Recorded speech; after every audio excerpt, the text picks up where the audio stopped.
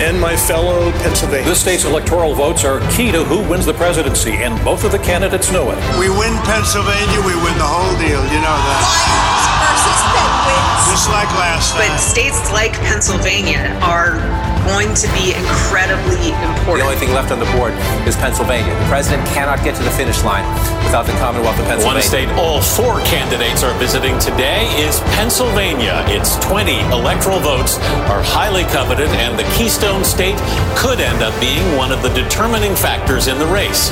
Jill's a Philly girl. Well, I'm a Scranton guy. In our final episode before Election Day, we're sitting down with Congresswoman Mary Gay Scanlon. Now, she lives in Delaware County, but has been deep in the trenches of GOTV organizing in Montgomery County and also the city of Philadelphia. Listeners will remember that she was elected in 2018.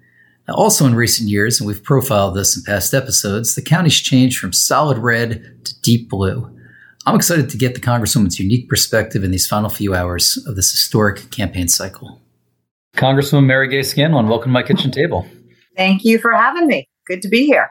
Well, thanks for the work you've been doing in the trenches of these final few hours of this historic campaign and, over some pretty historic months and years in Washington, D.C. under the Capitol Dome. So maybe we could take listeners back to this period, the eve of the 2018 election and, what was going through your mind? What were you hearing at the doors? And we'll plunge our discussion from there.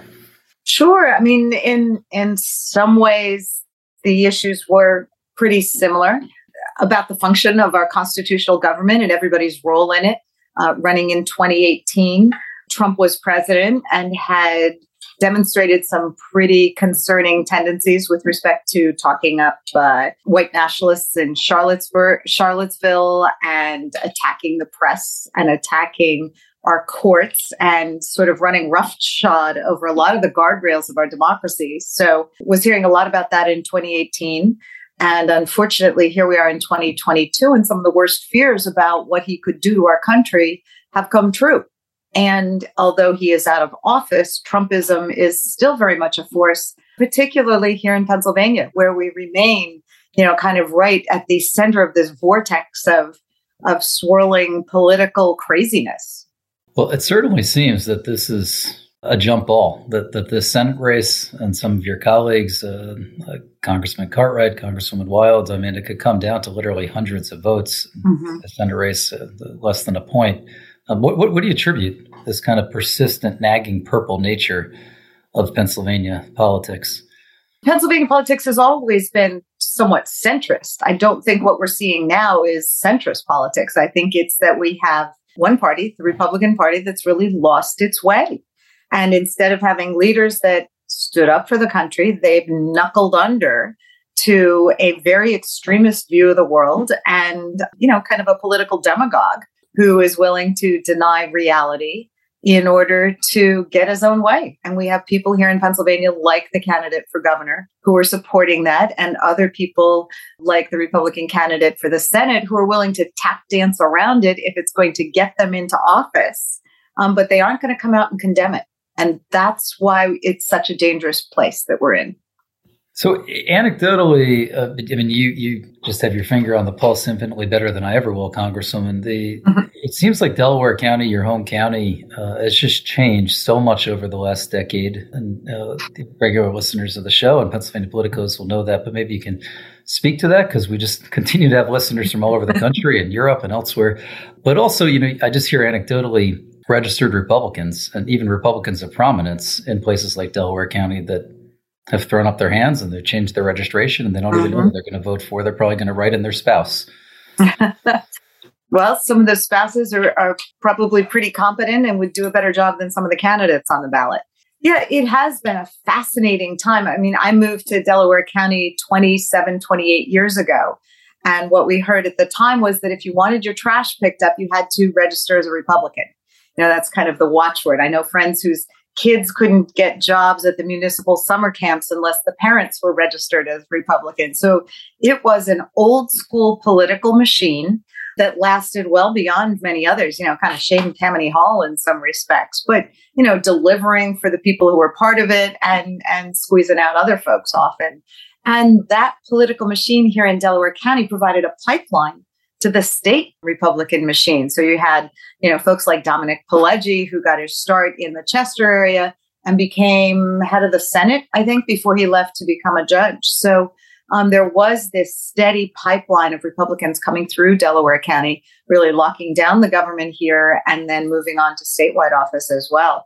What we saw over time is what we've seen across the country is, Democrats in the cities moving into the suburbs, having a very, sort of moderate Republicans and Democrats living together in the suburbs.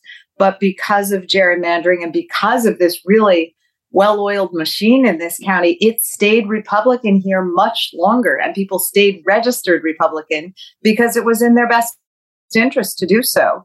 Many of the local organizations, the nonprofits and the things that are active in the community, people were registered Republicans because that's what it took to be part of the system that was helping the whole community. So what we saw was the voter registration edge began to turn. Now, I've lived in the same house for 27, 28 years, but I've been in 3 different congressional districts because of gerrymandering. So it was the old 7, which over time they had to gerrymander into something that was called Goofy Kicking Donald in order to pack enough Republicans into one county to make it reliably, or into one congressional district to have it be a reliably Republican district. But by the time they finished, it had to stretch over 6 counties, most of the way to Lancaster, halfway to Reading. And it really wasn't compact and contiguous anymore, which is the standard that the Pennsylvania Supreme Court eventually applied. So as the voter registration changed, people felt closed out of the process. And when the congressional districts eventually changed, I think it was part of an accelerating change. The year before I was elected in 2018, in 2017 was the first time since the Civil War that anyone who was not a Republican had been elected to countywide government in Delaware County. And the last party member that had been elected who hadn't been a Republican was a Whig, as in WHIG. So there'd never been a Democrat in county government. So, once things started, and once there was more accurate representation and there was no longer this chokehold on the political process, things flipped pretty quickly. And I think it's been good for the community in some major ways. For years, the Republican leadership here had opposed having a Department of Health. So Delaware County was one of the largest counties in the country with no Department of Health. So no Department of Health to check on vaccinations and do restaurant inspections. And God forbid you have a pandemic to help coordinate what needed to happen. So the county council finally flipped in the 2019 election. So these folks got sworn in January of 2020, immediately moved to start standing up a health department, which was their big campaign process. And of course, 2.5 months later, we end up with a once-in-a-century pandemic. The health department was not yet ready, not yet licensed and able to go on its own. So they had to contract with Chester County next door to get the services that were needed by people to get tested, to get vaccinated, to distribute PPE and that kind of thing. So it's been just a fascinating time of turnover, seeing new people get involved in their communities and in politics and taking off from there. I guess it was more than a decade ago now, but I remember someone telling me that, this is a little crude, if they spit on the floor, it would be more contiguous than the old congressional district that encompassed your home. But okay, so in 2018, if memory serves me, it was a well-oiled, coordinated machine, and some state house seats also flipped, and then certainly your 2020 reelection, there was the state Senate seat that took on significant prominence. So if you can speak, it's very interesting because this new congressional district you're running in is in Montgomery County, Delaware County, and Philadelphia County. Yeah, speak to kind of the hand-in-glove coordinated operation as there remains some very state house and state Senate races. Sure. I mean, I think it's always been a challenge probably for these state coordinated campaigns to be effective. And I think it's an extra challenge in a region like ours. I try to explain it to my colleagues in Congress. And I say, when we say that Pennsylvania is parochial, we mean that the question is, did you go to St. Kev's or Our Lady of Perpetual Health? I mean, it's really parochial. You see that in Philly. You see that in the suburbs.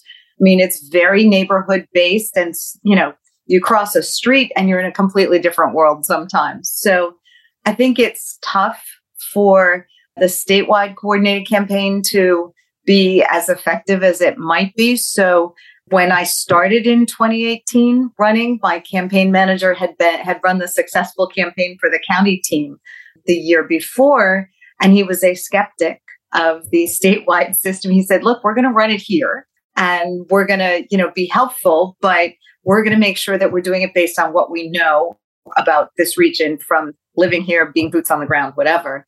And so we've tried to keep doing that, really tightly coordinating with, since I run at the state at the same time as the state house and Senate reps, really tightly coordinating with the folks who are in my district so that we are supplementing each other's work. We're not duplicating work. Certainly, we don't need everybody to canvass every time in every, part of the district. But if we can work together, then we can be that much more effective. And I think that's been working pretty well for us. We've also seen the growth over time of the Democratic Party across this region. And in Delaware County, we really have to be grateful to our county, blanking on what her name is, the head of the Delaware County Democratic Party, Colleen Guiney, who is a grassroots organizer. And she has helped our local committees get up and running. I have a funny story from 2018 when I was running. I think it was late February, early March, and there'd been a blizzard. And so the city had closed down and the state police are telling everyone to get off the road. And I get home probably 6, 7 o'clock. I'm going, thank goodness I can, put my feet up for a night, have dinner, just chill for a minute. And Colleen calls me and says, we have to go to see the Ridley Dems. I'm like, Colleen, the streets are shut down. She said, oh no, Ridley Township won't let them meet in that building. They're meeting in Swarthmore Borough Hall, which is right near your house. So put on your boots. We're going to go meet with the Ridley Dems. So, she was helping folks from other townships and boroughs organize and getting them the resources they needed and kicking candidates in the butt if they thought they were going to put their feet up for a minute. So she's been really instrumental in moving things along in this region. My recollection, she comes from a nursing background, and yes, which is just it's a different way of looking at things and solving problems. No, she's absolutely a dynamo. So, just curious. I mean, in the final few hours, everyone's seeing these polls. They're seeing these, talking heads on national television. And what seems to be top of mind of current and future constituents in these three counties? We don't have a unified electorate anymore. We don't have everybody watching the same 3 broadcast stations. And so some of what you see out there is symptomatic. I like doing school visits because I come out of a background that prizes education and child advocacy and that kind of thing. So in the last couple of weeks, I've done a couple visits to schools, and I happen to have done a couple visits to Catholic schools. And I just found it fascinating that I went to an all-boys Catholic school recently, and I asked them, what's the number one thing on your mind that you think Congress should be doing? And 90% of them said, oh, it's the economy, it's inflation, it's gas prices. A couple kids said the environment, 1 or 2 said immigration. Went to the girls' Catholic school, and they all said reproductive health care uniformly. So it might be an argument for co-ed education or something in there, but I do think people are a little bit siloed. I'm very concerned about the negative campaigning and the fear factor that is such a drumbeat from the Republican side, fact-free and fear-based, just really crazy things being said about candidates and very negative campaigning without offering ideas. It's like hardly a really bold position to say you're against inflation and against crime. I think the question is, what the hell are you going to do about it? And I think we've got a track record of trying to reduce costs, address inflation. And besides that, to the extent that the Republican talking point is, oh, we have inflation because Democrats spent too much money. It's like, really? Is that what is causing the inflation in Japan and Europe and Britain and Africa and everywhere else in the world? Because that seems a little unlikely. And even more important, okay, you're complaining about what we spent during the COVID pandemic. What wouldn't you have spent? Would you not have, tried to get vaccines and therapeutics? Would you not have fed people? Would you not have raised children out of poverty? Would you not have provided eviction and mortgage relief? Because, that's just crazy. So, and you have voted against our efforts to prevent price gouging, et cetera. So fine to take a position that inflation is bad and crime is bad, but we're not hearing any solutions from the other side. Well, speaking of the other side, my recollection is the fall campaign kicked off with an interesting pairing in Delaware County. That Rick Santorum, who I don't believe has won an election in Pennsylvania since 2000, joined Doug Mastriano at a rally, and I can't imagine you were there or even within miles of there. But kind of curious as you go around the district. Are you seeing signs of organizing on the other side? And it's been really interesting. I mean, there appears to be a little, well, certainly as contrasted to 2020 when the disgraced former president was on the ballot. I mean, there was a lot more visible activity on the Republican side then, although we'd seen this, growing split, at least in this region, kind of the Philadelphia suburbs area, between moderate Republicans, folks who are policy-based, et cetera, and folks who were just Trump supporters versus Republicans, traditional Republicans. And we had started seeing that, but there were still people who are kind of holding their nose and voting whatever. We're seeing a lot less unity in the Republican Party in the wake of that. It seems to be, to the extent there's a Republican Party, the leadership from the national level is Trump. At the state level, it's Mastriano. And we're not seeing a lot of activity from folks who were traditionally Republicans, small government, policy oriented, you could talk to. Now it's just you're either with the Trump train or you're not. And so it's interesting how that's playing out here. The other thing that's really interesting is the impact of the nationalization of everything here, at least on the Republican side, because we do have these cartoon characters popping in and out. I mean, Oz is a cartoon character on the Senate race, but we've got him, popping over from New Jersey for crudités all the time. We've got, you mentioned Santorum. I mean, Trump's been to Pennsylvania multiple times. We had Nikki Haley here. We've had Senator Rick Scott come out. He of the Let's Slash Social Security and Medicare. We had the head of the Republican Party.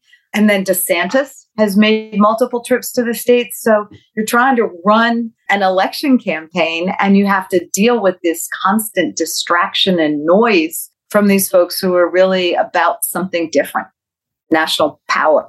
It's probably a longer discussion, but I'd be curious if you went to a diner in Delaware County, if some of these names you mentioned, if folks would even know who they are. But they clearly think they're going to be in the White House in a few years. So. Yeah. I do wonder about that, but it certainly, diverts a lot of the energy in the political world. And you have people working on campaigns who are interested in politics. So it does make it messy and diverts certainly the media attention.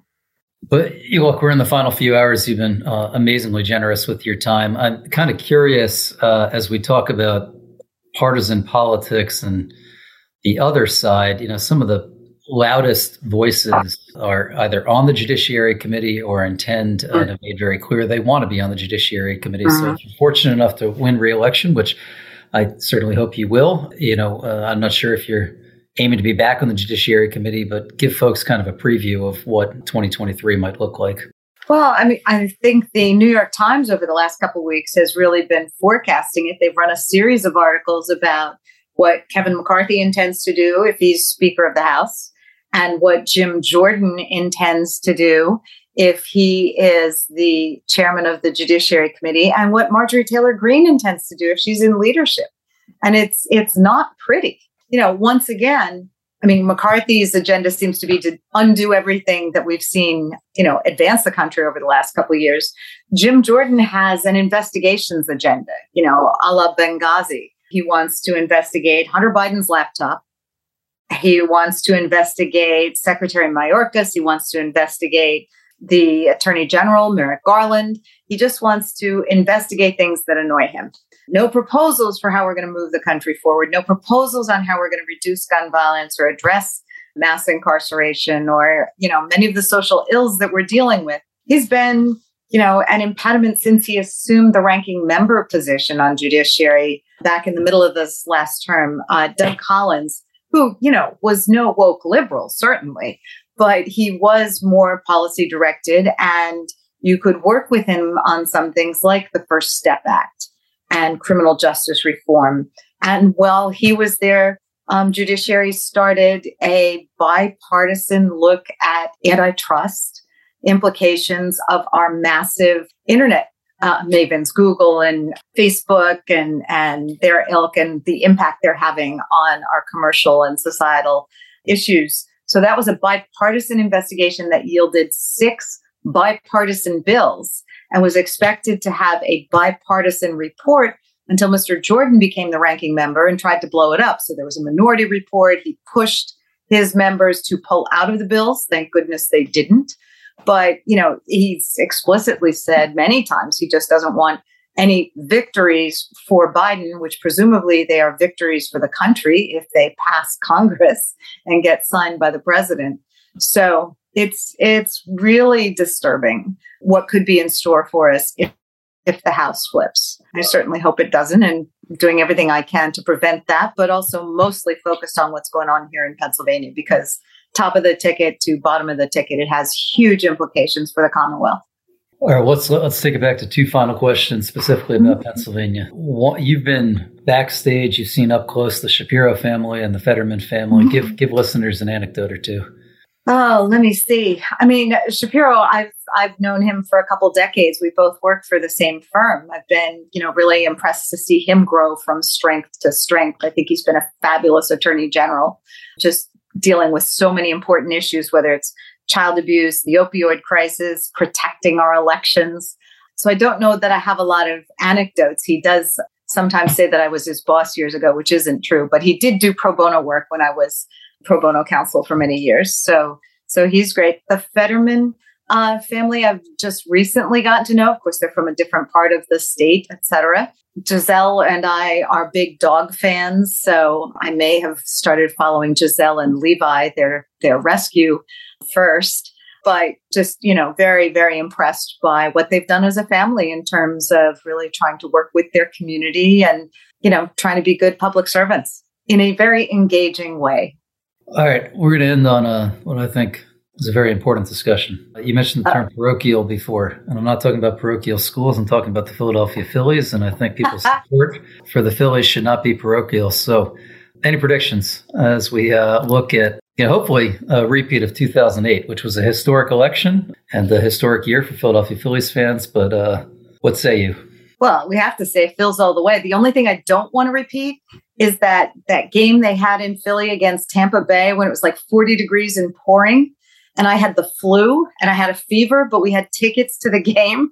So I had to go, and I've never been so miserable or so glad to have a game called in the middle. So I wanted to be there for that victory. And then I think they had to go back to Tampa Bay for the actual win, but would love to see another parade.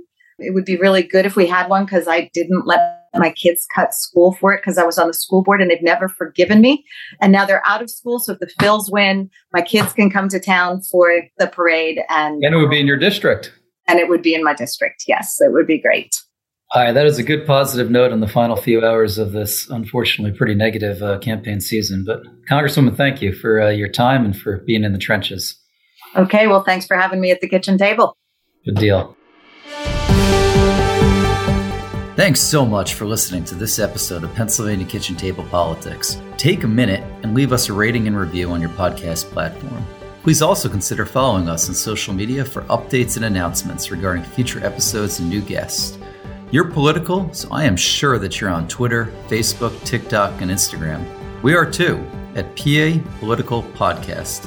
Visit our website, papoliticalpodcast.org, and send us your feedback about this episode and suggestions on future guests. Until next week.